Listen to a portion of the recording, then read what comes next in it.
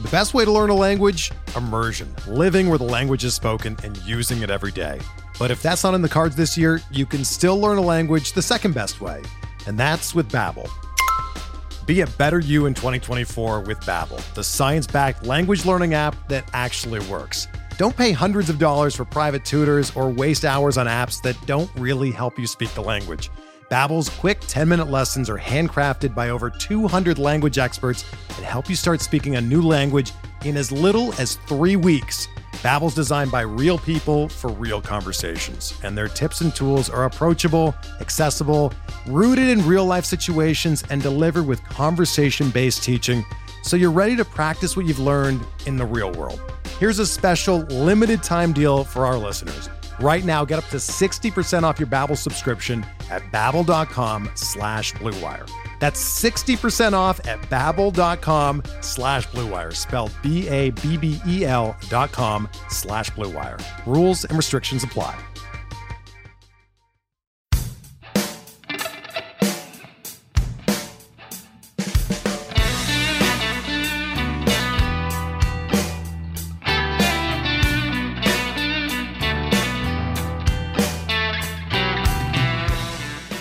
Welcome back to Officially Unofficial, presented by Blue Wire Podcast. We are now joined by a very special guest, a man that was putting hitters and folding chairs in his back pocket in 2020, a member of the first MLB All-Team. Is that good? Or All-MLB team, sorry. Is that good? It is my pleasure to welcome the closing pitcher for the Tampa Bay Rays, Nick Anderson. How are you?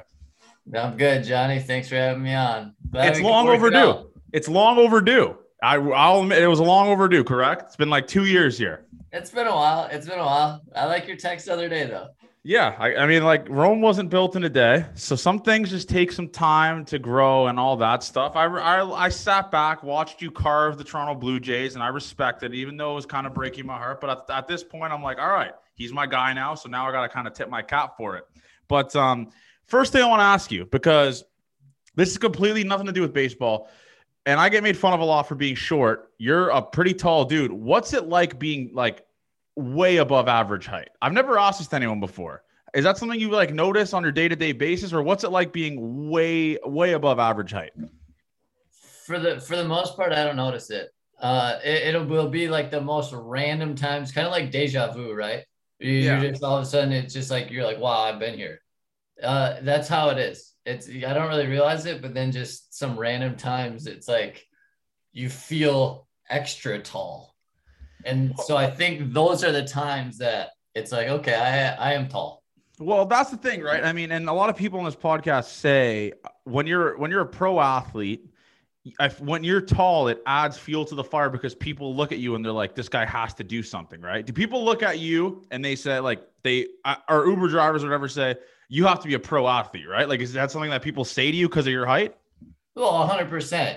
I get basketball the most.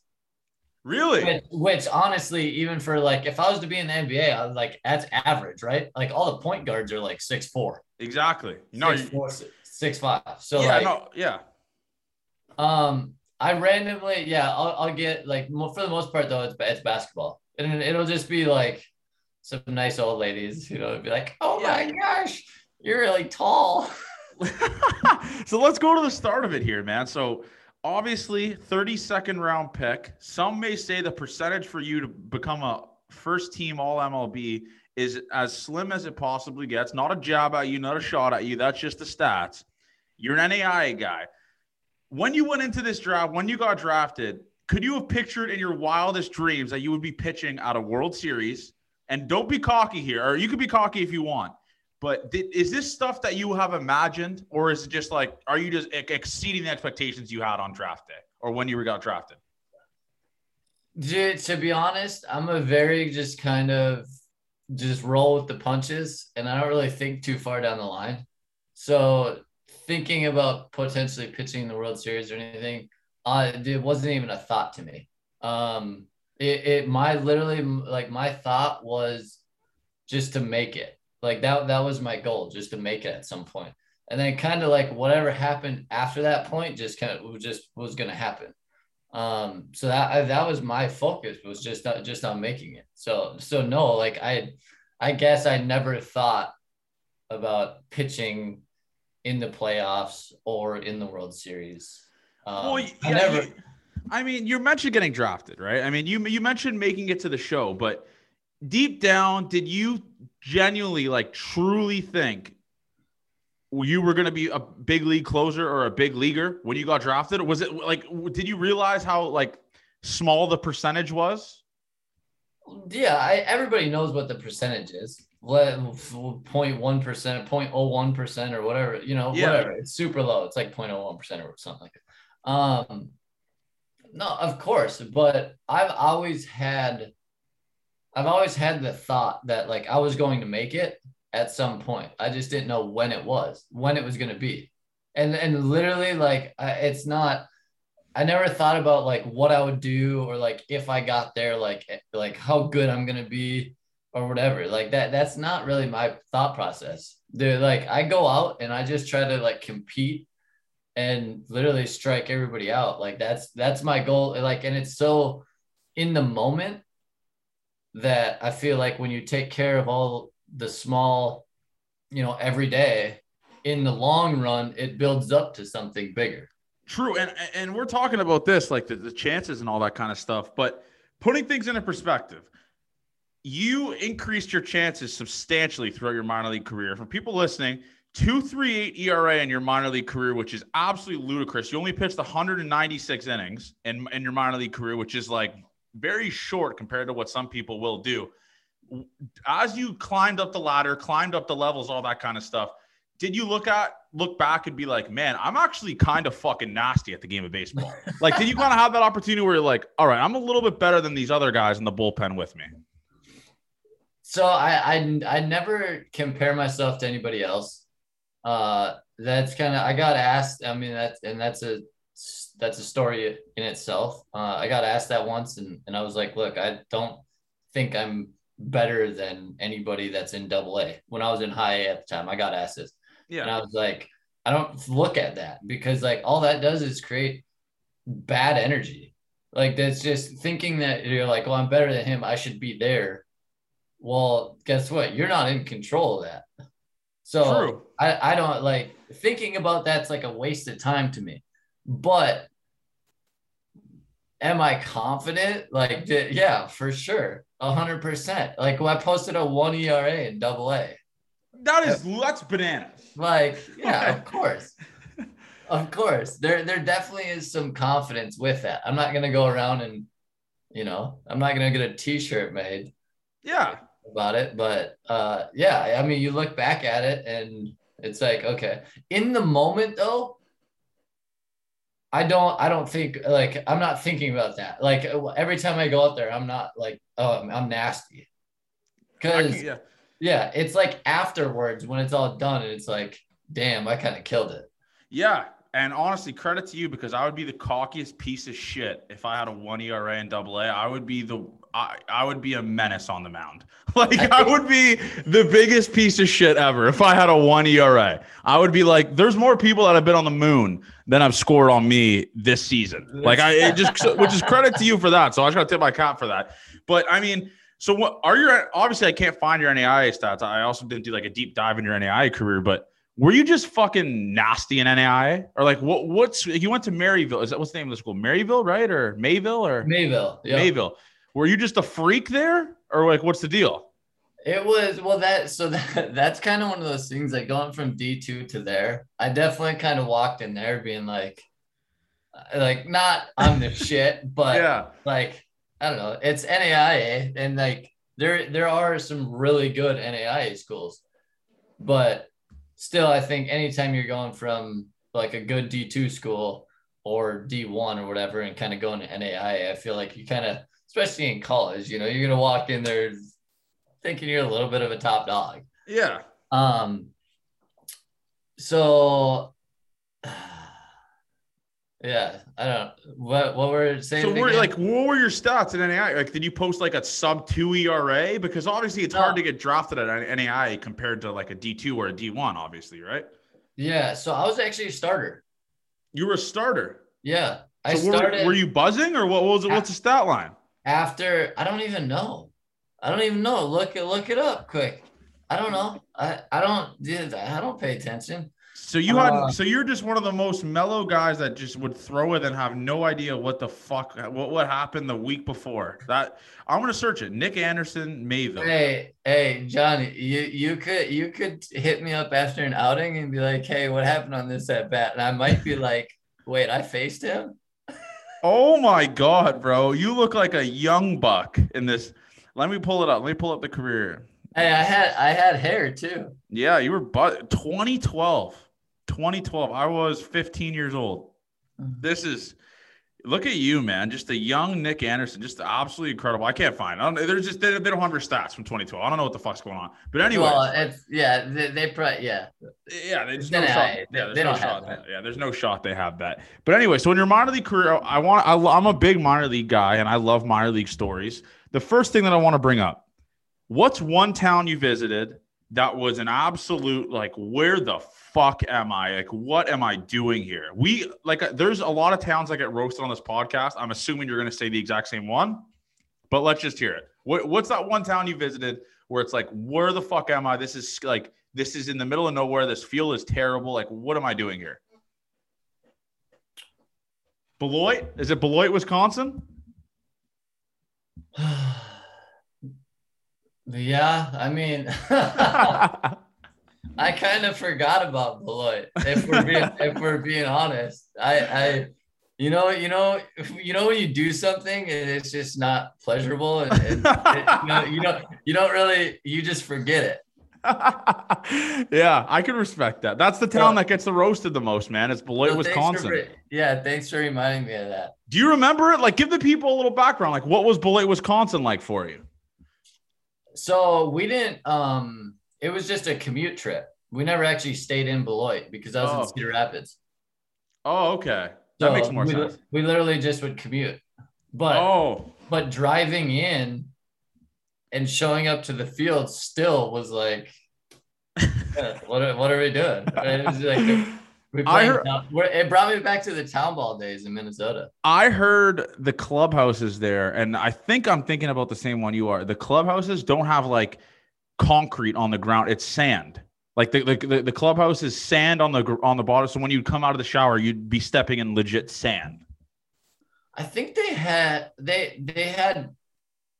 might have had carpet over it though. That kind of sounds right. But it wasn't straight sand. It wasn't like you're walking in sand. I just heard stories of people just walking. I just heard people how long ago? Because I was there in 2015. Well, actually, I don't know if you want to congratulate me, but we bullied them into actually building a new stadium. Like, they have a brand new, so we dropped this podcast, and then all the minor league guests we had, like the big league guests we've had on, they just shit talked Beloit, and it would just continue to get ricochet shots.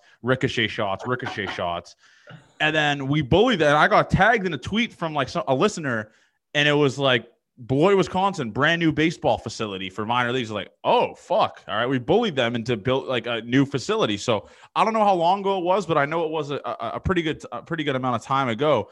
But we're talking about minor leagues here. What's your funniest minor league story? And I'll give you a little background. We've had stories of fans climbing light poles with machetes. We've had fans waiting outside of buses to fight players. We've had like just fans thinking the dugout is like a seating, so they would just walk into the dugout and just sit with the players, and they'd get kicked out because they thought it was like VIP seating. Like, what story do you have from your minor league career? Put me on the spot. I know. Pretty bad when it comes to questions like this. So you have no minor, like nothing, like no fucking town you visited where it's like smelled like dog shit, or just a fan that was just ludicrous, or just a drunk fan at a minor league game that got after you as a pitcher? No, not really. Nobody knew who I was. That's a good point. That's a great point. Nobody knew who I was. That's why I like flying under the radar too, because then you get away with shit. That is true. But the thing is, though, now you'll never going to be under the radar again after the 2020 season. Like, every single time you're in the bullpen now, there's going to be fans in your ear. Every single time you come up to the mound, especially at Yankee Stadium, or I guess you can say Rogers Center in Fenway, there's going to be fans in your ear. you're never going to be laying low again. So how does that feel to be a guy that's going to be kind of not the top dog, but the guy that's known in the bullpen? I mean, that's fine. That's part of the game. It's honestly, I think once you make a little bit of a name for yourself or whatever, that more people do know you. So you're going like that just comes with the territory. You got to understand that. And when I'm on the mound, I don't hear anything anyways. So the biggest thing is probably in the bullpen. So But let's go. I find enjoyment out of that. I appreciate good chirps. What's the best chirp you've heard in your major league career? So I hear it and I laugh in the moment, but I don't remember it.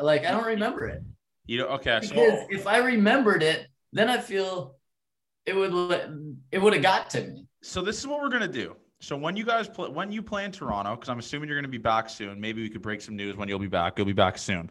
You're going to get me ticket. Actually, no, you know what? I'll buy the tickets. I'm going to buy tickets behind the Rays bullpen in Toronto. And I'm just going to sit there and just jot notes, see what people are saying about you. I'm going to try to remember, you know what? I'm going to be your note guy. And maybe I could actually quit my job and I'll just be your full-time note guy working for you, living out of your garage. And we'll have like a little thing going on here. I'll just write down the shit people say to you. I'm not going to chirp back, even though I want to. And I'll just be writing down, all right, he called Nick this, called Nick that. This is something that Nick could counter at him with. That's what I'll be. Well, that would be the insight. That's like players coming out and talking about all the DMs and kill death threats and stuff that they get. that would be a live look into that. It would be. And the thing is, and these fans are absolutely ruthless with social media now. And I got to ask you, you're not a big social.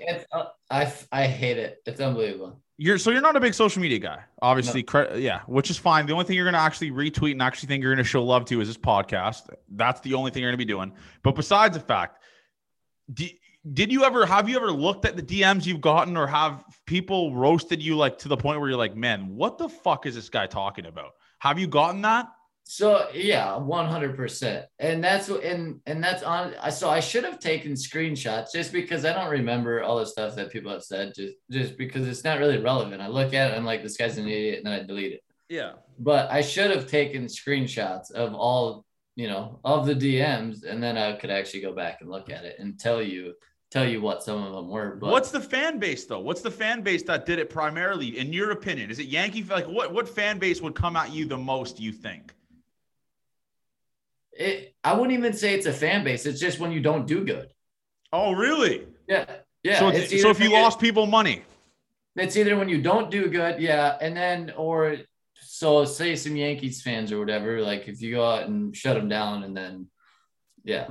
But for the most part, I would say it's more, if you probably lost the money or whatever. Say they're a Rays fan and it was the World Series and, it was gassed or whatever, and they're like, hey, dude, you suck. Thanks for blowing it, Yeah. Okay. So that makes sense. Yeah. I wouldn't really say I got too much from doing good against the team. The only time that people come into the DMs is when you're doing shit, realistically. Yeah, 100%. Yeah, because maybe, there's a little bit of mix of both, but every time someone is in your DMs, it's usually they want something or they want to try to fucking body bag you virtually and roast you. That's the only two things. There's no in between with the fan bases, which is crazy to me, but you do pitch in one of the worst divisions for fan bases though, correct? You got the Yankees, the Red Sox, and Jays fans aren't too friendly. I'll be honest. I'll hand up to me for that. So you probably been getting it a lot on DMs, which is something you got to just kind of tip your cap at.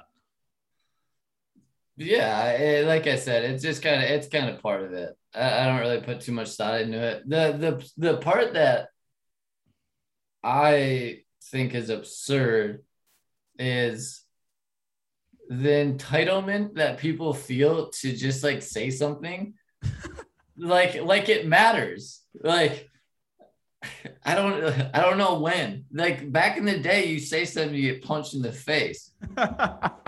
Like a good point. Keyboard warriors now, it's unbelievable.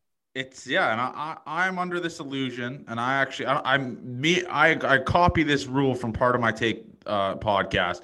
You should a major league baseball player or an athlete in general should be allowed to fight one fan a year. Like I'm under that. You know what I'm saying? Yeah. That would be great entertainment. Rob Manfred, bang my line. We'll come up with some shit. One fan a year, Major League Baseball player gets to fight. And you don't want to waste it the first series. You want to like kind of ease into it, kind of save it to the end.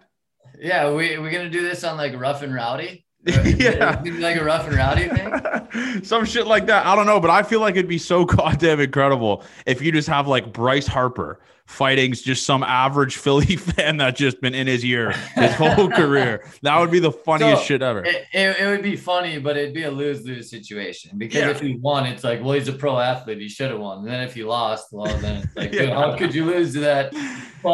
Yeah, exactly. No, it's definitely, it's one of the worst case situations you could possibly be in. But so let's go on your Major League debut. So obviously your Major League debut, and I'm noticing it here, you only went 1 out, which is kind of bananas. So it wasn't really like you came out of the bullpen, obviously not really a build up. You pitch 1 out and then you're done. What was that debut like for you in 2019? You're against the Colorado Rockies. You're at home. Did you know we were going in at that time? And actually, like, just explain the situation, like the call up, all of it. Like I said, I knew it was gonna happen at one point, like making it. Like I had that thought, like I'm gonna make it. I just didn't know when. But when I got traded from the Twins to Miami, and I talked to Miami that November, it was almost like a weight lifted off my chest or off my shoulders, whatever. Miami was like, hey, we want to trade for you if we didn't think you could make an impact on the team right away. So like come into spring training pretty much and just do your thing and you'll make the team. Like that's what I felt from that conversation. So it was like, all right, cool. Like going to camp, do what I can and, probably hopefully make the team. So going into camp and then obviously when it starts to get towards the end and there's like 2-3 people that are like kind of on the fence and it's like, hey, there's 2 spots, like who's going to be the odd one out? It was pretty cool that there was all 3 of us, Austin Bryce and Tyler Kinley and myself. And so we all got called in the office at the same time. And all 3 of us got told that we were making the team. Wow. So that was pretty sweet. Cause like us 3 were the ones that were like talking like, hey, did you hear anything yet? You hear anything yet? So it was pretty cool just to be in there with them and all get told at the same time. And so you were there on the Marlins era when they had that inflatable, whatever the fuck thing that was in center field, correct? Like that massive. No. That was I think they ended that either in 17 or 18. They might have ended that. Okay. Because I was going to ask you. I think they ended that in 18. Okay. Because I was going to say, like, what was it like? But that's besides the fact. I mean, playing in Miami, actually, in front of the Bryson Stott was playing in Miami. He was sending me Snapchats of it last week. What is it like to play there? Because it's just full of exotic cars, absolute rocket ship women. It is. I feel like you could it's hard to. For some people, it's hard to focus your attention primarily on baseball at all times, right? I mean, it's one of the best cities in America. Well, when the bullpen's right next to the Clevelander in the outfield too. That's crazy, man. Yeah, literally, you can see over there. I mean, but it's I mean, Miami is definitely a fun city. Yeah. And if you're not responsible, like you absolutely could get into some shit. 100%. As far as like the city, just the traffic sucks. I mean, drivers, it's just not good. There's so much money in Miami. It's crazy, dude. It's unbelievable. It's unbelievable. And this is gonna sound crazy, but making a good amount of money playing in the big leagues, right? Like you would feel like you're making a good amount of money. To me, I felt like average. Like I was like in the median for income. That's true. It was unbelievable. I mean, because if you go out to clubs or whatever, it's $5,000, $10,000 a table. Like we went on, I think it might have been Easter. We had a day game or something. And we were like, hey, let's go to this place, like see if we can get a table. Just this super small place on the river. They wanted like $7,000. And I wasn't with any vets either. It was just a couple, guys that got 2-3 years or whatever. But we were like, yeah, all right, see ya. That's crazy. I don't know. I guess I don't spend money quite like that, but I think $7,000 for this small little place or whatever, like it was ridiculous. So in that sense, that's what I mean about just like the amount of money that is there is nuts. Yeah. The cars, the yachts, like the boat life is crazy. What would you say is like the biggest difference though? Like between Tampa Bay, which is in the same state, would you say Tampa Bay is more, obviously it's more mellow, but what's the biggest difference in one, like the fans, two, I guess you could say just the lifestyle of living there? Like, what's the massive difference? Less traffic? Like, what is it? No, there's definitely still traffic here and the drivers still suck. It's Florida. It's like, it's a little bit of sprinkling going on and it's like the roads are icy and it's snowing. But it's just slower. It's more chill. It's more down to earth. I feel like Miami is very materialistic, which I think anywhere where you get, there's like that much money, I think things are a little materialistic. Did part of you ever think about like, hey, maybe I'm going to rock a fucking chain, or like, did you be honest? Like, this is a truth circle. This is the official of a truth circle.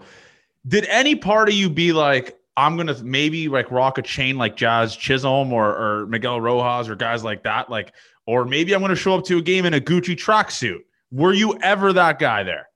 No. I respect that. No. Will I have a nice chain at some point? Yeah. But am I going to wear it to the field and wear it playing? No. For what? Like, I don't get that either. To be honest, I don't like drawing attention to myself. So I think when you wear stuff like that, well, I mean, everybody, like, you see it. It's pretty hard. It's pretty hard when you got a big chain. Like, people are going to notice it. So I try to be sleek about things and flaunting it a little bit, I guess. Yeah. Like if I had a Lambo, I wouldn't get a neon green or like orange Lambo. Like, just because like you can see that from a mile away down the road. Like, okay, for example, Wander Franco has some of the sickest car collection I've ever seen in my fucking life. Every time this guy goes into a game, it looks like he has a brand new exotic car. Obviously, you're going to be signing a big ticket here sooner than later. Are you going to be an exotic car guy at least? Like, can you see yourself? I like cars, yeah. So what's your dream car? Like, once that big deal signed, that big ticket signed, what's that car you're going to be ripping around in? If we're being honest, I really don't have one car that's on my mind. But I would like to have a Lambo. Some sort of Lambo at some point. Whether I had it for 6 months and just drove it and then got rid of it, but like at least I had it, you know. I gotta mess around with it for a little bit. Dude, and speaking of that, I just think the exterior of a Lambo is just different. It's also one of the biggest baller things ever. Like, just the whole you stepping out of the vehicle pregame, getting those pictures for the Rays Instagram. It's just the whole way. Count me out on that. It's just the way. No, we're going to be doing it. I mean, actually, what we're going to do is when you come to Toronto, I'm going to have you drive my Sonata to a game. And we're just going to, like, the common man's picture. We're going to start snapping pictures of you on your way to the game in like a 2012 Hyundai Sonata with no gas. Like, you don't know how much gas, no AC, no heat, none of it. Just the common man's picture. And then we're going to start getting stories like, wow, Nick Anderson drives a 2012 Hyundai Sonata still, and he's in a big league picture. That's what we're going to do. Yeah. I'll wear some of those jeans with holes in them and stuff, and maybe some flip flops, just going super cash. So you're the common man's guy. I can respect the fuck out of that, man. That's just, it's like I said, it's just, thank the good Lord it's you and not me up there, because all that signing bonus you got, all that contract you got would be all gone. That's just plain and simple. That's just how I roll. But that's just the credit to you for that. So then you go to the Rays, right? And everyone talks about the Rays, every single guy they got, they win the trade no matter what, just based off of that. You are kind of like an analogy of that, correct? Like you are kind of like a prime example of when a guy goes to the Rays, they just turn into the greatest pitcher to ever fucking step foot on a mound. So what was the difference there? Like when did this happen? Because obviously you have like a 3-something with the Marlins. You get to the Rays, you have a fucking 1 ERA or 1 something, whatever it was. And then you go, you're all MLB. You're the best closer in baseball. Like what was the change there? What did they change with you? Was it your mindset, like your pitch grips, your attitude? Like what was it? Nothing, honestly. They didn't change anything. When I got there, they said, "Hey, we're gonna throw you into the fire. Just go out and do what you've been doing." And literally, that was it. So really, and then I mean, we talked about some analytics, but like that wasn't even in the beginning, or like pitch, just what I should throw, kind of what's my best pitch. So, but that was like not a conversation that we had right away. Oh, okay. They literally it was just like, hey, welcome, go do your thing.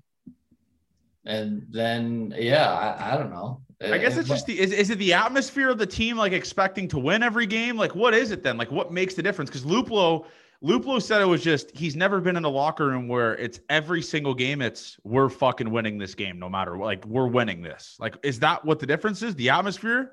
Okay. I haven't been in the big leagues with another good team. I was with Miami. That was it. Yeah. So I only know the difference really from Miami to the Rays. And I mean, definitely, yeah, you're on a good team, 100%. That's what, and everybody's putting in, I don't want to say everybody's putting in their work because everybody always puts in their work, but yeah, there is just a little bit of a different vibe that, I don't know. You've been on a good sports team and been on a shitty. No, I've actually been shit at every fucking sport I've ever played in my life. So that's just. We're not. No, but my college team was dog shit too. Like that's just. I am a born loser. I was only born to just be a podcaster. Like I'm a born fucking loser. I was. At the end of the day, the only thing. And a note taker. And a note taker. The only thing that I'm good at is, I guess, pumping my tires, is making people laugh and just being an absolute fucking clown show. And I was a born loser in athletic wise. Never hit above my body weight. Was that on every single team, right? That's what I was, the morale guy. And that's just what I'll always be. And speaking of morale guys, I got to bring this shit up. You're teammates with this guy. How close would you say you are with Brett Phillips? Are you guys good friends? I wouldn't say good friends. So like once you're on a team, like your teammates were friends. I've seen them outside of the field, like in the off season. I saw them once this last winter because I was down here in Florida. So we're friends. Yeah, I wouldn't say we don't hit each other up to go out to eat or. Okay, because I was going to bring up, I do have a gripe to pick with him. He's kind of dead to me. He did big league this podcast. His agent said he was going to come on and kept pushing it back month by month. So I just want to let you know, if there is some Rays hate in my tone, it's because of Brett Phillips. Just to keep you in the loop. That's it. It's to him, Kev. It's to him. You probably hated me for the last 2 years. No, I never. No. This is the thing. The only and obviously I have a Jays podcast. Shout out the Gate 14 podcast, growing crazy. The only team I will ever hate in the American League East is the New York Yankees. I will never hate any other player or any other team. The only team I hate is the Yankees. That is just from the child all the way up to now. I will always. That's in your blood. Yeah, I'm not. It just, the Rays are like the lovable team in the division that finds a way to win with just random players. Like honestly, like they have superstars with Franco, all these guys, but that's just who they are. So when you got traded to the Rays, obviously you had a crazy amount of success, like all MLB 2020. Let's go into that 2020 season, man. Obviously, it's very, I guess you could say, small sample size, but you were absolutely carving, dude. I think you only gave up, 2 or 3 runs that whole season, which was the shortened season. You had like a 1-something ERA. Let me pull it up actually for the people at home listening, because it's just, you had a .55 ERA. 16 innings pitched, 1 home run, 1 earned run. Is that fucking good? You tell me. So what was buzzing around for you that season? Like, what was going well for you that season? Was it just like, I don't know what I'm doing here, but I'm just locked every single game? Yeah, kind of. How cool is that? Listen, I'm a common man. How cool is that? Like, how cool does that feel? Like, because I don't know it, and people listening to this podcast don't know it. How cool does it feel to be in your zone and make major league hitters look like that? Because it's crazy. So I don't know if you have some area that you feel not safe, but like you feel locked in, probably behind the mic right now. Like You're locked in. Like you said, you're built a podcast. That's kind of how I like to treat the mound too. So like when I get out on the mound, like nothing else matters going on around me. And it's just like locked in. So to go up there and yeah, really like it was just kind of my comfort zone. That I was going up there, and that was probably the most confident that I've probably ever been on the mound. Literally. And I don't know if it came from COVID of being like everything's shut down and be like, well, life sucks. And then starting up and just like this, spring 2.0 was so weird that I was just like, whatever, I was really just kind of like whatever about everything. So then like when the season started, it was like, oh, all right, well, and then I went out and just threw. I didn't care. Obviously you get there, you have a 2.11 ERA in 2019 when you joined the team, which is like 1.81 less than what it was with the Marlins. So, you were just on the loose both of those years. But like I said, what would you say, and maybe I'm making a reason for you here, would you say that success came because you're playing on a more competitive team, so every time you're on the mound, it means a little bit more than what it did when you were on the Marlins? Like, would that maybe be a reason? So back to that. So in the beginning of the year, so say making my debut, I know you asked this earlier, and we just got sidetracked, but so like making my debut like that day, and like we were losing. And so I literally thought, I'm like, all right, this is probably a first game of the year. Like I'm going to debut. I'm going to get in there. I think we were losing like 6-1. Yeah. And so the time was like getting close, and like of course I had nerves, and getting up on the mound, warming up, like once the phone rang and I was warming up and everything. And then I kind of hit a point on the mound that I'm like, what am I worried about right now? Like, this is what I've been trying to get to this point for a long time. And I'm here, I'm about to go into the game. So why would I not be more excited about it than nervous? So I literally kind of just turned everything into just being like excited. Like I was running out there to throw for the first time. Like, this is sweet. Cool. Like, let's do this. Not like, oh crap, yeah, that makes more sense. I guess you were just like more level-headed about it than some people get, because some people make the moment too big, right? Yeah. If we were game on the line, bases juiced or something, it would have been a little bit different. Yeah, I'm sure. But going from there. So then like as the season goes on, I feel like once July kind of hits, it's like kind of dragging a little bit. Yeah. You're like, man, that's like the midway point.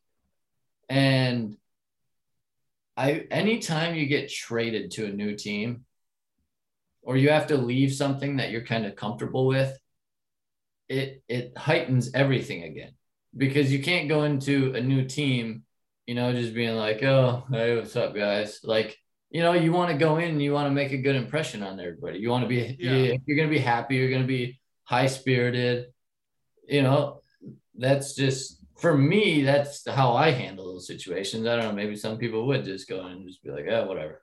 But so I think like being traded at the deadline, that's kind of at the end of July, that just kind of spiked everything again, like back up. And then knowing that I was going to a good team too, that was like, had a really good chance of making the playoffs, we kind of just heightened everything as well. That's a good point. That's a good point. I mean, I always wonder that because there's a stat out there, especially for hockey, that guys that get traded at the deadline, only like 7 or 8 all time have ever went on to win the Stanley Cup for that team that season. Like the deadline acquisitions make a very minimal difference in sports. They really do. And you saw last year with the Dodgers, they got Trey Turner, they get all these guys, and then they lose in the NLCS to our guy, Tyler Matzik. So you just love to see it, by the way, with that. But it's just, I mean, no, that's a good point to make. It just, everything gets heightened when you get traded there. But what was the first impression you got with the Rays? Because obviously you're in the same state. Was it like, obviously they talk about the analytics shit and all that kind of stuff with the Rays, but what was the first impression you got just based off of how they run things compared to how they do stuff in Miami? Honestly, Miami was super chill too. I went from like one good situation to just a better situation, obviously, because it's a better team. Yeah. I got nothing bad to say about what was going on in Miami. That was super. Everybody on the team was nice. That was awesome. So literally, it just it was a super easy transition once I got over to Tampa. That everybody's just laid back. They want to win. It's pretty much like, hey, be a professional, do your job, have some fun, goof around, and yeah, win, so I think that's the biggest kind of vibe that's here, just be professional, take care of your shit, and I don't know, and like when you're confident and like have that good vibe, you tend to win games. Whether you're a world-class athlete or a podcaster like me, we all understand the importance of mental and physical well-being and proper recovery for top-notch performance.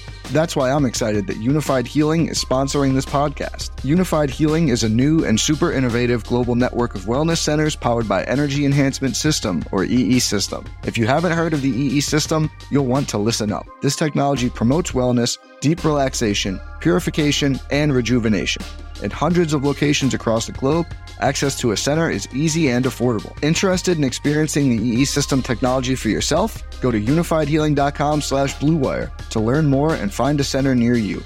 That's unifydhealing.com/bluewire. No material or testimonials on the Unified Healing website are intended to be viewed as medical advice or a substitute for professional medical advice, diagnosis, or treatment. Always seek the advice of your physician or other qualified healthcare provider with any questions you may have regarding a medical condition or treatment and before undertaking a new healthcare regimen, including EE System. Yeah, and I mean, they do. Holy fuck, last year you guys were absolutely nasty, man. And it's wild. So, and I think that's why they continually put together good teams, even when people like last year when they started off like, what was it, 2-8 or they struggled out of the gate, just like this year. They've been struggling a little bit out of the gate too, but they'll always find a way to be at the top of the AL East no matter what. It's crazy. It really is. Right. Like I had people hitting me up last year, be like, "Oh yeah, the Rays, like this is not going to be a good year," and literally, I tell them, I'm like, "Oh, just wait, wait." They figured it out.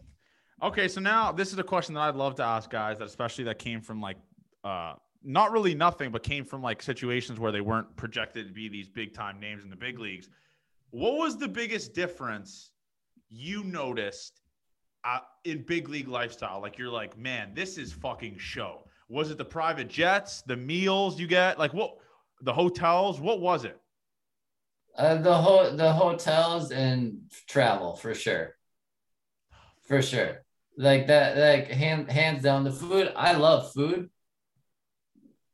It's just, yeah, I wouldn't think about that because like I could go out to a restaurant and get good food. But spending money on private jets and 5-star hotels, like you can't do that if you're just making normal money.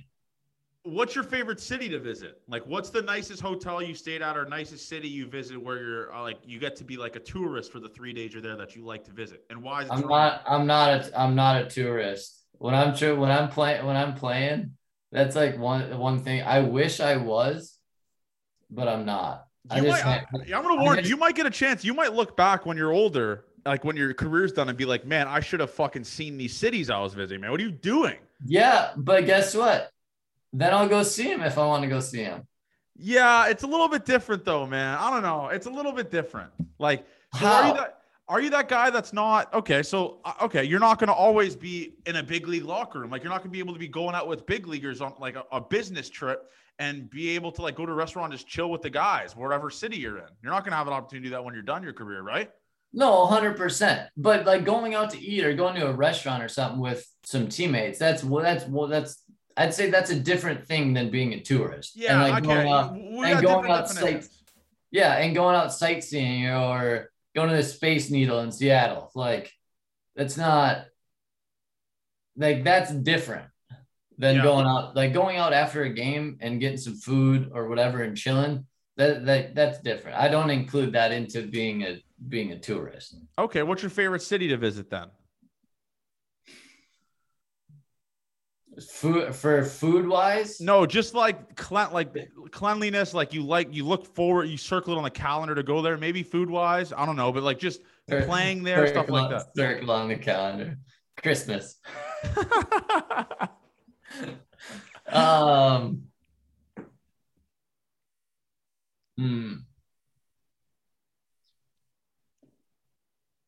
hotel in Chicago is dope. What hotel is it?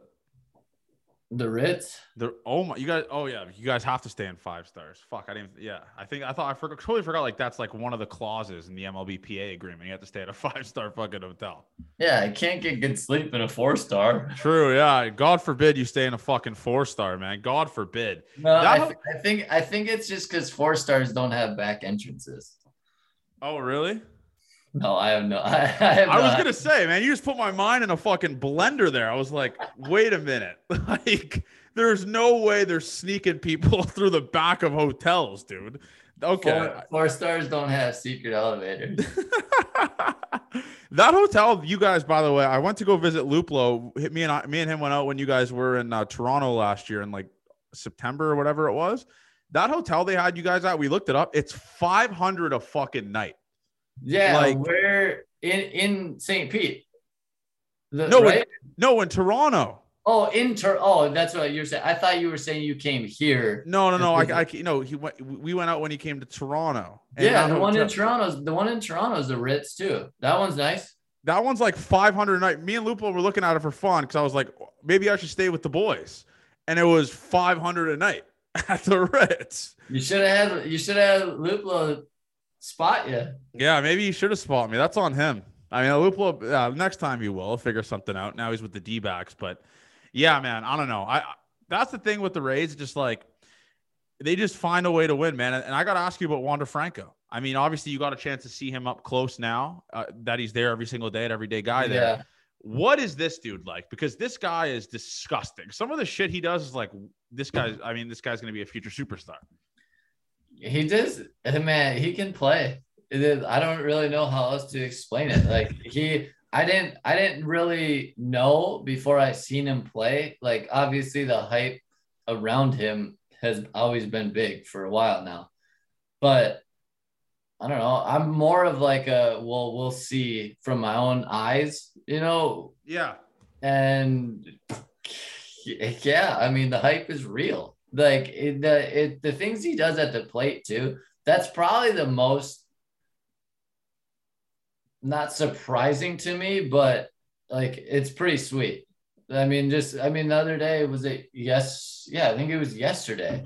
He just literally took a breaking ball like left center for a double and like just stayed back on it. And just for a young kid I don't even want to say kid, but like for a young guy to do that and have that control with the bat, like to me, it's pretty unbelievable. And like last year, I know during the playoffs and stuff too, where he just like sit back and he's like, all right, I'm not going to do anything with this. And he would just like pop it to left field.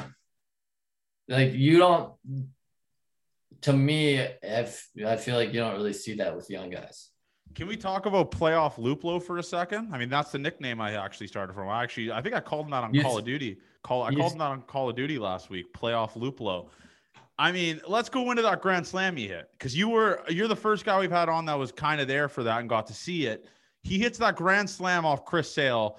That stadium, the roof was about to blow off. It was so unbelievable. Like, what was it like being there? When the Trop has a good crowd, it's awesome. I mean, that place is electric. It just doesn't happen a lot. Well, it's tough. I mean, one of the things, like you mentioned, is the traffic, right? Like the location of the place. It's tough to kind of get there, right? Yeah, it is. It is. Yeah, that's one of the things. And obviously, like, people always rag on Tampa Bay Rays fans. They have a really loyal fan base. It's just like, and maybe you can make the argument they don't give a fuck in the regular season because they know they're going to the playoffs. Maybe that's the argument we can make with that. Yeah, I think just at 162 games is, I know if I was a fan and not a player, like, I wouldn't go to a bunch. I mean, that's like a fuck ton. I go to so many, but yeah. Do you?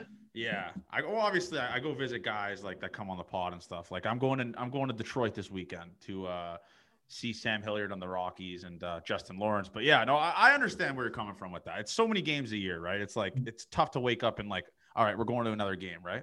Yeah, and to go to, I don't know, 2 a week or something. You got to be in a really busy area, like say New York City, right? There's so many people that one person, like each person could go to one game, that homestand, and they're going to have sellout crowds every night because there's just that many people around. Yeah. So I think here there's just not as many people. And so, like, I don't know. I'd have to look at a census on that. Yeah, that's a good point on that. I guess it's like and that's why the Blue Jays get a pretty good amount of fans because it's like you got the whole fucking country. Like, it makes a big difference. That's a good point. That's a good. It makes like a massive difference. But so let's talk about hectic places that you've played in. What's the craziest place you've played? Like the craziest atmosphere you've played in? Obviously, we're gonna say the World Series here, but besides the World Series, what's one atmosphere you played in where it's like you got a second to kind of step back and be like, there is so many fucking people in here, and there's probably millions watching this shit on TV? So I felt more like that in 19 in the playoffs than I did in 20 in the World Series. Really? Because that whole bubble thing was just, and not having any fans until the World Series was just weird. That was weird. I hate to. And you didn't have your fans there, right? It wasn't at the Trop. It was at Globe Life. Yeah. Yeah. And like, I hate to say that because it's like the World Series, but it came on a year that was really weird. So it was just different. And at that point you had so much time built up with no fans and whatever. So like playing one series with fans wasn't just going to like bring you back to normal. How weird was that, by the way, to play without fans? Like, was it hard? And I don't like it. I don't like it at all. Really? So I don't like it at all. Because you're in the major leagues. Did you feel like, and maybe this is bad to say, but for me, you feel like you're in the minor leagues? You feel like, one, you're in the minor leagues, and two, it's like, it's hard to get up for games, right? Like there's no added adrenaline, right? Yeah. Yeah. Is that what it was like? Yeah. I like that adrenaline. So kind of like what I was telling you in the beginning of the year in 20, it was like after COVID hit and I was just like, whatever. And then the season started and I knew we weren't going to have fans. It was just kind of like, well, all right, whatever. Go out there and just throw the ball. Yeah. It didn't seem like you were at that top level. Like it felt like indie ball. Yeah, no, it felt because there's no fans and you don't. Yes, you're looking across the dugout and you're like, all right, that's the New York Yankees there. But it's like there's no fans, there's no one in your ear, they have the crowd noise, by the way. What the fuck was that? That was unbelievably dumb, right? We can agree on that. It turned into white noise.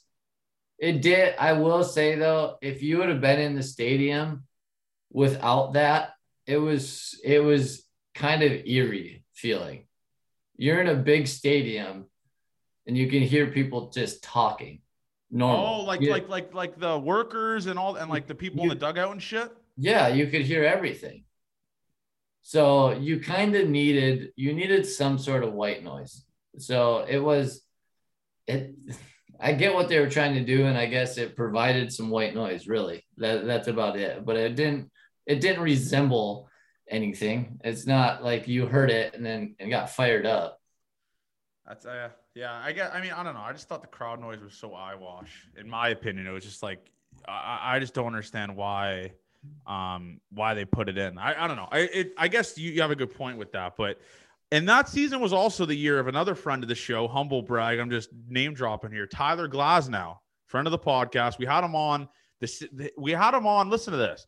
So some may say I'm the greatest scout in baseball history because I saw Tyler Glasnow in like 2018 or 2019 when he had like a 1.62 ERA. You were there with him with that, right? When he was or 2019 when he was like really good. Like that was when he was tipping his signs against the Astros or whatever they said it was. Mm-hmm. And then I had him on after that season, and then he became the best pitcher in baseball in 2020. What was it like? Like, do you guys like feed off each other? Or, like, what's the pitching room like there? Like, do you guys talk about grips or stuff like that, or learn from each other? Like, what was it like with Glasnow? Because his stuff is disgusting. Yeah, I wouldn't really say we talk about grips or anything like that. It's just talking about normal, I don't know, baseball stuff. Really, about like feeling different in certain games or mindset. I wouldn't really say anything like specific about grips or anything like that, just because everybody's kind of got their grip, everybody throws the way that they throw. So we just kind of spitball ideas, and, I'll be talking about what my mindset is to, keep my body smooth or slow down, if I'm 3-0. And what my thought process is to make sure I don't throw ball 4. I would say it's kind of those things that get talked about, not so much pitches or anything. Who's your guy? I think here's the thing that a lot of people don't understand, that every day is kind of a battle with yourself. You don't. Because you do something every day, you almost become super sensitive to the way your body feels. Okay, so if you go throw a baseball today, and then you go throw a baseball next week, just once. You throw a baseball once a week, you're gonna go out and you're just gonna be like, oh yeah, whatever, it's baseball. But if you start throwing the baseball every day, you're going to feel good right away. But then you're going to kind of you're going to like, I don't know, say you start feeling your shoulder a little bit. And you're like, oh man, my shoulder's like, why is my shoulder sore?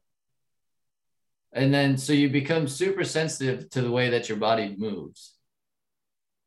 And so what I'm saying is, like, every day is a little bit of a battle where you go out to play catch before the game or like for stretch BP, and you're playing catch and you go, like, you might be playing catch and you're like, dude, I feel like crap today.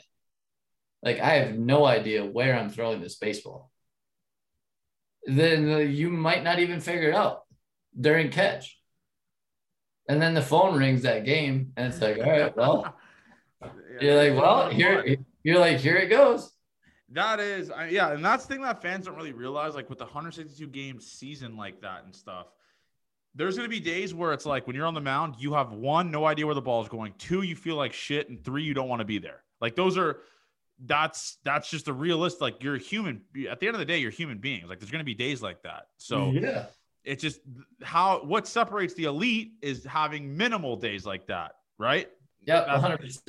100%. So I think, like, that's kind of what gets talked about, it's like trying to figure out ways to minimize those days and finding ways to kind of center yourself every day. And I asked this to Glasnow, and maybe you could back me up on this. Did you, as a player on that team, see a spike in the female attendance when Tyler Glasnow was on the mound? Did you see, you know what I'm saying? Like, maybe like a potential little spike when Glasnow is pitching, because there's no secret. He's one of the best looking dudes in baseball, period. And that's just not me speaking. That's just the internet. Like, that's the internet polled speaking, saying Glasnow is one of the best. Did you maybe notice, like, there was a little more female cheers when you get a strikeout compared to, like, let's say another guy in the bullpen or on the mound? Yeah, you could hear like the decibel change or whatever. Exactly. There was a lot more treble in the stands. That's a good point. When he was pitching than bass. There was a lot less bass. Yeah. Yeah, it's something that has to get looked into. And I was talking about maybe contacting ticket sales, maybe looking into getting someone at all the ushers at the front when they're doing their click for their attendance, maybe have another clicker just for females, just to kind of see. Just to see, like, let's grow the game, Major League Baseball. Let's see how many people are there when Glasnow is on the mound. How many women are there when Glasnow is on the mound? It has to be a difference, but he's disgusting, by the way, huh? He is so good. Yeah, it's nasty. It's that, and like he can go out and throw a bullpen at 98 too, which is not. I mean, people don't do that. People don't do. If you throw 100, your bullpens might be like 90, 92. And then like in the game, you could throw 100. Have you hit triple digits? No. Are you close? So on the gun in Boston, the first game that I pitched with the Rays, the stadium gun said 99, but it wasn't 99. So it was like 90. It was 98 point something. So we're running with 99 now. Yeah, absolutely. That's so bald. Like I said, I say I'm 6'5", but I'm 6'5" with shoes on. Like I say I'm 5'10", I'm 5'9". Yeah, no, that's a great point. Like we all stretch the truth a little bit on this podcast. That's just how it's done. But when you throw 99, though, this is another dumb brain question that I'm just thinking here. When you throw a ball, in your mind, do you know how fast that ball is going to be? Like when you threw that 99 or 98 point, whatever, were you like, that's fast as fuck? Like, do you know that when you let go of the ball, or is that something that's just like you've come accustomed to? Do you know it feels good. I had never thrown that hard leading up to that game. And I was like 97. I was like sitting 97. I hit a handful of eights. And like that's not common. So like that day, after that game, I was like, hey guys, don't get used to that. Like that's not normal. And that was on minimal sleep. I crushed like 2 Red Bulls before the game. So, or like during the start of the game. You feel that things are clicking, like the ball is coming out. I don't know. I'll know once I get back to fully healthy and I'm throwing, like I'll be able to know, like I'll throw that. And like I could tell you probably within 2 miles an hour, like what it is. We're going to do that. We're going to do an Instagram live. We're going to have someone record. Maybe, we're going to have someone record maybe in the off season, or maybe when you're throwing your pens now. We're going to see how many pitches you could get in a row, guess the exact, like the speed, just like, all right, 95. And then if you're within 2, we're going to put a ding, like a check mark beside it. Cause that's fascinating to me that you just know within the 2 mile an hour range, how fast you just threw a baseball. Yeah. So I guess the thing with that would be there are some guys who can throw it. They'll throw it as hard as they can and it'll be 92, and then they'll throw another one and it'll be 96. They don't, like, their consistency in their velocity is not great. That's just like the way that they throw. For me, typically though, I'm within 2 all the time. That's crazy, dude. Very, very rarely. Like if I'm throwing 95, I'll be 94 to 96. Like my entire inning, my outing. I won't be 92, 96, 92, 94, 96. Like it usually does not vary. If that's the case, something's going on. Yeah, you're maybe. So last year you come back from injury, obviously. I think one of your first starts back was actually in Toronto. I don't know if I was at that game or not. But yeah. But how did it feel to come back last year, then another setback? Like, how hard was that for you? Not like, I guess you could say mentally, or your mindset, where you kind of do all this rehab, come back, and then you take another step back with getting another injury. Like, was that the toughest thing you've ever had to go through so far? The rehab process definitely is. It definitely wears on you a little bit. I think the biggest thing, which I've been talking about this a little bit lately, I think the biggest thing is that you don't really have any gauge of like how you're doing. you know, you're literally going out and you're competing with yourself over catch. Like, yeah, that's literally like, that's your only gauge of like how you're doing. So you go out and you play catch and it's like, well, that was good or that was bad. That's a nightmare. That sounds like my worst nightmare. It's you have nothing that's taking your head away from throwing. So, you know, you go throw and you're like, man, I feel like crap today. And then you know that you don't have the game later. So then you just play catch and you're like, all right, well, let me tweak this or whatever. You know, you kind of start to change a little bit because that's literally all you have to base like your productivity on that day. Yeah. So it's a little dragging in that sense when you're just playing catch all the time. You don't have any competitiveness taking anything away. Last year, going into like the whole rehab process last year and coming back wasn't it. I don't want to say it was a trial, but like it was a shot in the dark, really. It was just like, hey, we think that you'll be able to rehab this without surgery. Oh, that's what happened. Yeah. So obviously, if you can avoid surgery, you should. For sure. Like it's nothing is ever guaranteed once you get cut open. So, I mean, listening to the doctors and the team on, you know, their professional opinion of, you know, thinking that I can rehab it and be fine without surgery. I'm like, all right, well, yeah, why not? Like, let's try it. So it was a little bit of a trial and error, really. Like you didn't know, like Kittredge had a similar issue. He also had a little bit of a flexor thing too, but his, when he rehabbed, it was just like, well, it could work or it couldn't work. So it's just kind of a trial. And once I made it to a certain point last year, like I could throw for the most part without pain, but it didn't feel right, really.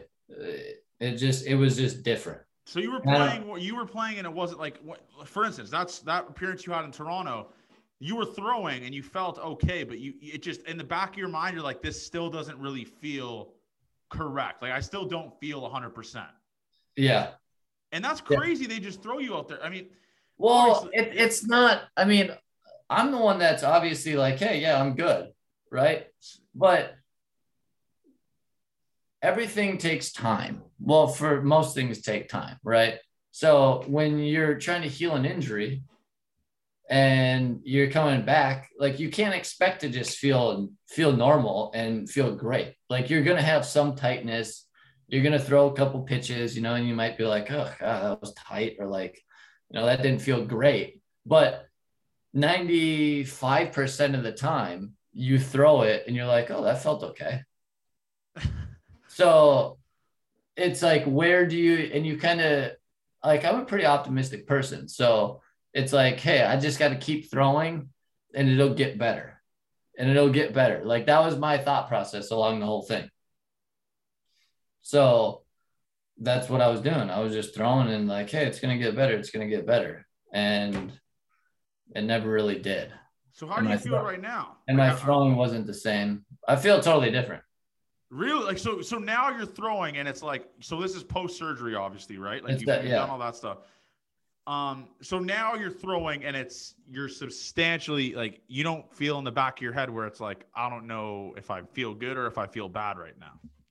No, yeah, no. I don't have to worry about like throwing one and my elbow not hurting. Wow. Or like it just like feeling it's kind of hard to explain, but it's just a different feeling. Like last year during catch, like I'd be playing catch or whatever and I'd throw some and afterwards I'd be like that did not feel good. And now like that's not there. I still get some like tightness and stiffness and a little bit of pulling every once in a while, but it's just not the same. Wow. So it's hard to, I'm trying to put it into layman's terms, and so the average person can like understand it without. Yeah, no, I understand, and I'm like the dumbest human ever. So pretty much what you're saying is, last year when you would throw, there would be days where, like in your mind, you're like, this isn't just tightness, this isn't just stiffness. Like this is something like I need to get resolved, but you would still throw.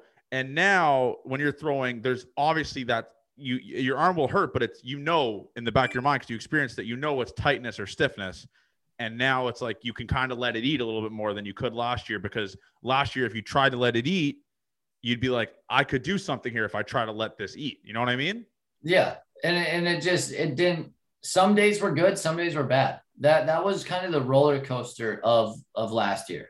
That some days I'd go out and I'm like, dude, I don't know, man. Like, I think I need surgery. And then I'm like, well, we'll see how tomorrow goes. And then I'd go out and play catch that day and be like, oh, I felt pretty good today.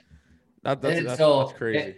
It was just that up and down. And now everything, like, even if I play catch now and mechanics, don't really feel good, and I'm like, man, my body's tight today. Like my elbow still feels strong.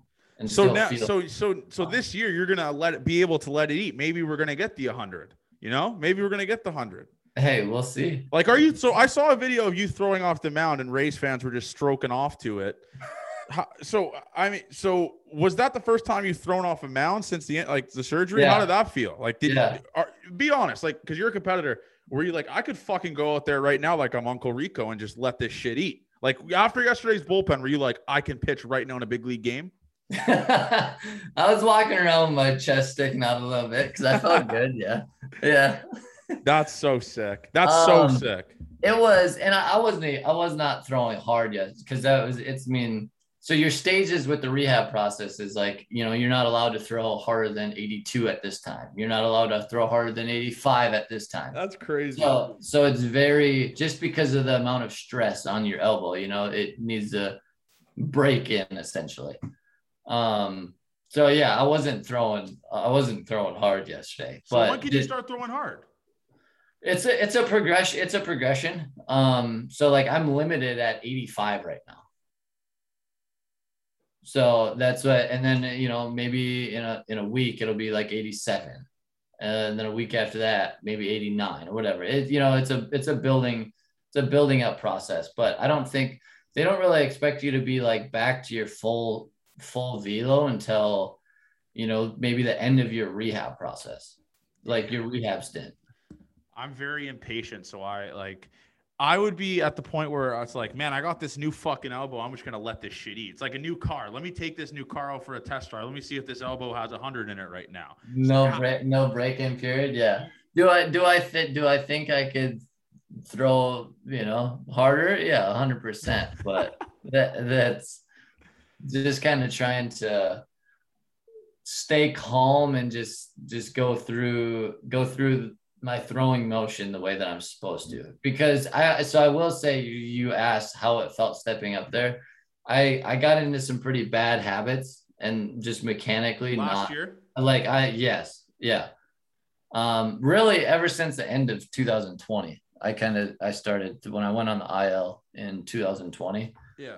I kind of started to develop some bad habits, and so the biggest thing has been breaking those, and which things have been going really well. So I noticed stepping up on the mound yesterday, though, that my mind almost just flipped, and I wanted just to get up there and try to throw it as hard as I could.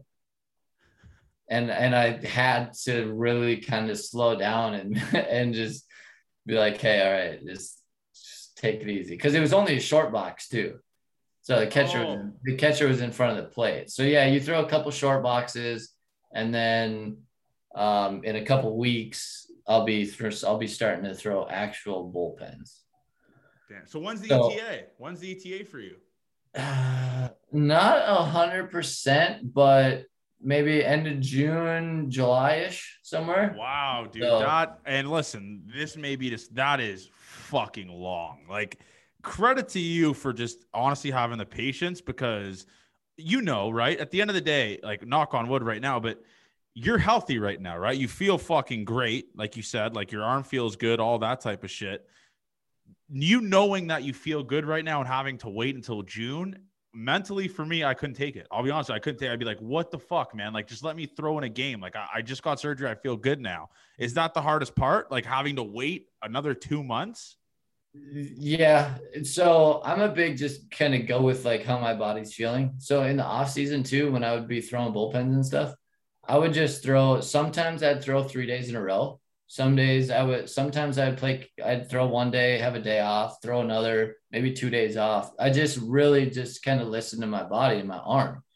And so when I would throw bullpens in the off season, I would throw, if I felt good, I'd throw 80 pitches. Holy fuck. Just because like, that's me, I'd be working on stuff. And for me, that's how I build muscle memory, is just reps. So I would just throw and throw and throw, and then you build up repetition, and then you have to not like, then you don't have to think about it as much. So now when I feel good, it's hard to like just cut it off. Like when I'm at, say I got 60 throws for that day and I feel good, and I'm like, just let me keep throwing, just let me keep cranking it up. Yeah. And it's like pretty much take the ball out of my hand. It's like, no, you're done. Get out of here. See, you got to credit those fucking people working with you, because it must be like trying to, I mean, you're realistically, you're trying to stop a guy from just doing the most manly shit of all time, which is throw 90 fucking 8. Like they're taming you right now. Yeah, it is. For sure. For sure. I mean, that's why they get paid. That's why they get paid too. It's, yeah, and all of us have that competitive nature in that sense, where it's just like, give me the ball, like let me just rip this, like I want to, like I feel good. Yeah. When you don't feel good, then it's like, here, do I even have to play catch today? Like, those are the hard times. Yeah. No, a lot of people, I mean, that it's such a long season. So you being back in June isn't really missing that much time, I guess you could say technically. You still have like 4 months left in the season, or 3 months. They don't typically, I mean, after surgery, they don't typically like anybody throwing more than like a half a season. So it kind of works out. But that was honestly my biggest issue. So I thought about like this roller coaster that I was talking about with like last year, just some good days, some bad days. Yeah. Thinking about that, and it's like, do I just need an off season to just like do my own thing and just let it calm down? But then if I'd have waited, and then you're missing more, then I would have missed all this year. Yeah. So it was just like, you know what, let's get it taken care of, and we're on a good track. This is the last thing I want to bring up here. So who is the hardest hitter or the best hitter you've ever got to face? Like a guy that it's not hard for you to get out, but he has like the toughest at bats against you, or it's like you don't know the sequence to throw him because you guys are just so intertwined with what to throw him and all that kind of stuff, or he knows what you're throwing him.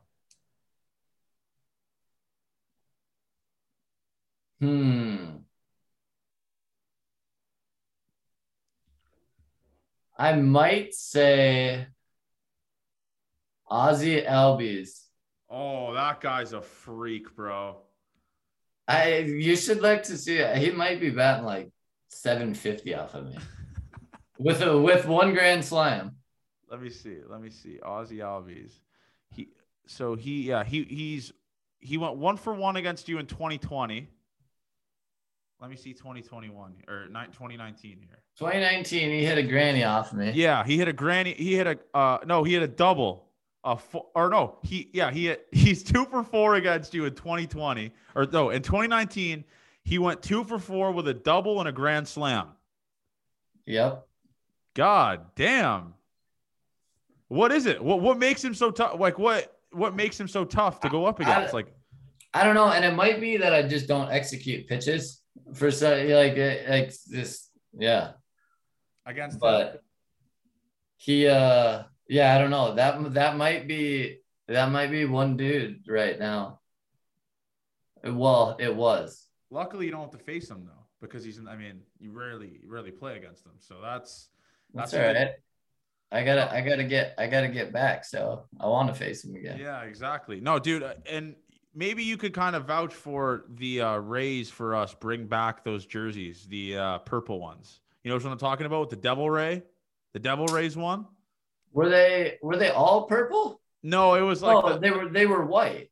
No, I know, but there's a hat. There's a Tampa Bay Rays, like Devil Rays, vintage purple hat. It was like purple and black. That was the most fire hat maybe ever. Yeah, right here. Devil Rays hat purple. Yeah. It's a purple hat. Like the base is purple, the brim is black, and it just has like this devil ray across it with TB. Those are the most with T. Okay. Did they used to? What year did they stop wearing those? I don't know, but I like all the caps that I see. These are so old. They're like it has to be early. They stopped wearing these. Like this is from the inaugural season. So these are vintage hats. We like those got to come back. Are you a big style guy on the field, by the way? You don't really give a fuck? No. That's crazy. You know, I think I tried. I wore white cleats in AA a few times, and I think one time that I wore them, it might have been one of the runs that I gave up. And I think I might have thrown them in the trash after that. What was your walkout song? I don't do a walkout song. I don't do a walkout song either. I just tell the team to play whatever. What the fuck, man? What do you mean you don't do a walk-up song? What are you talking about? That's like the main thing. It's like WWE. You got to build it up. I don't care. They don't. So here's my theory with that. Okay.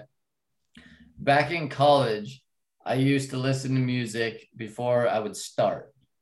I'd like listen to music. I'd jam out. I'd try to get pissed off, and then I'd start the game, whatever. Over time, I feel like that it made me angry.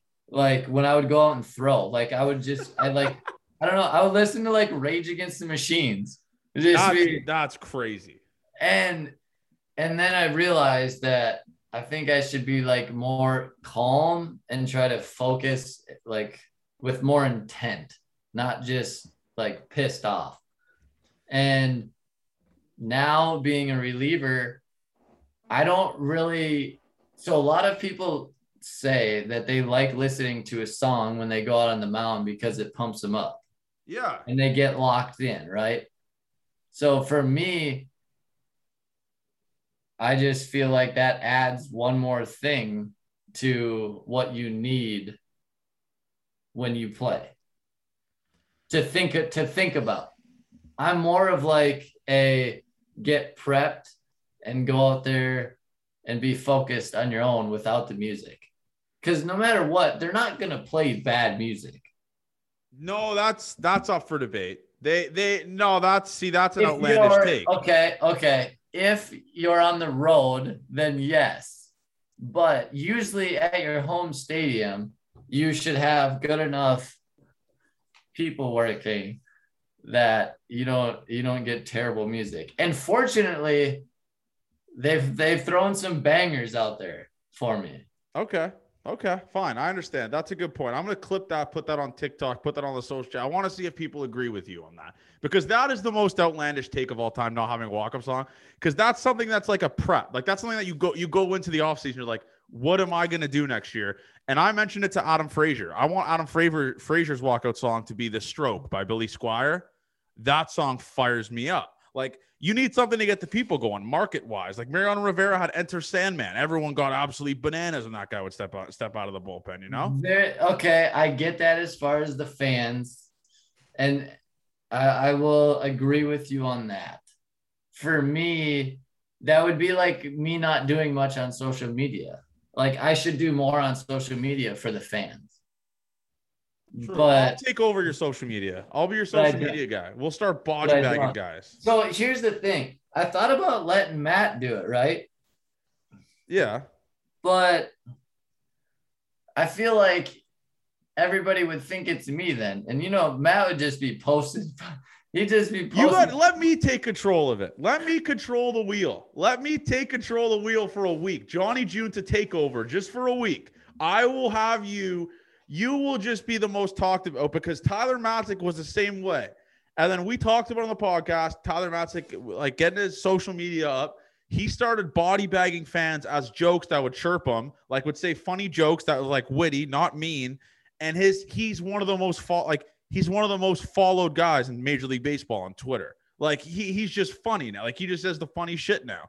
It's such a massive element, just like marketing wise, all that kind of stuff. It's just hilarious. You let me control the boat for a week, I'll have you you'll be one of the greatest guys of all time on TikTok. But it's not even going to be me. It's going to be you. Yeah, but people will think it's like, see, we're ruining it right now by saying I'm going to do it. Well, it's going to be a random time for people listening. You don't know when it's going to be. It's going to be sometime this year. We'll see.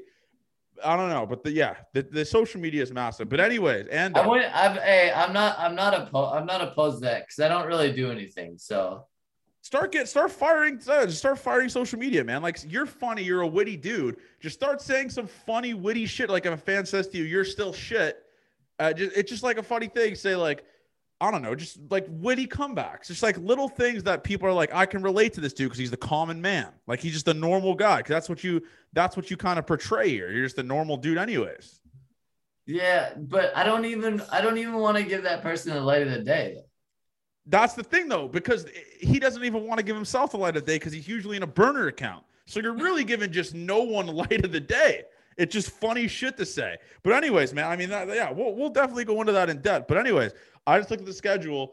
So if you're planning to be back in June, you say middle June, you guys are playing in Canada on Canada Day. You guys are playing in Toronto July 1st, 2nd, 3rd, and a doubleheader on the 2nd. I will see you July 1st, Ando. We're going to figure something out. I know you don't. Maybe we'll go for dinner or something. Gaeta doesn't have his fucking passport, so he can't even fucking come. But we'll figure something out. I know. I told him he needs to get it. We'll see. If I'm there, yes, 100%. For sure. I mean, 100%. Yeah. I don't like to put the cart before the horse. Yeah, so we'll figure. No, like I said, we're gonna play it by ear. We'll figure out whenever it is. Obviously, the Rays come to Toronto a million times a year, so it'll. If it's not July, it'll be October or November or September whenever you guys come down here. So we'll figure something out. What's up with the COVID stuff up there? Is it free again? Like, yeah, there's no mask mandates anymore here. No vax passports, none of that stuff. Okay.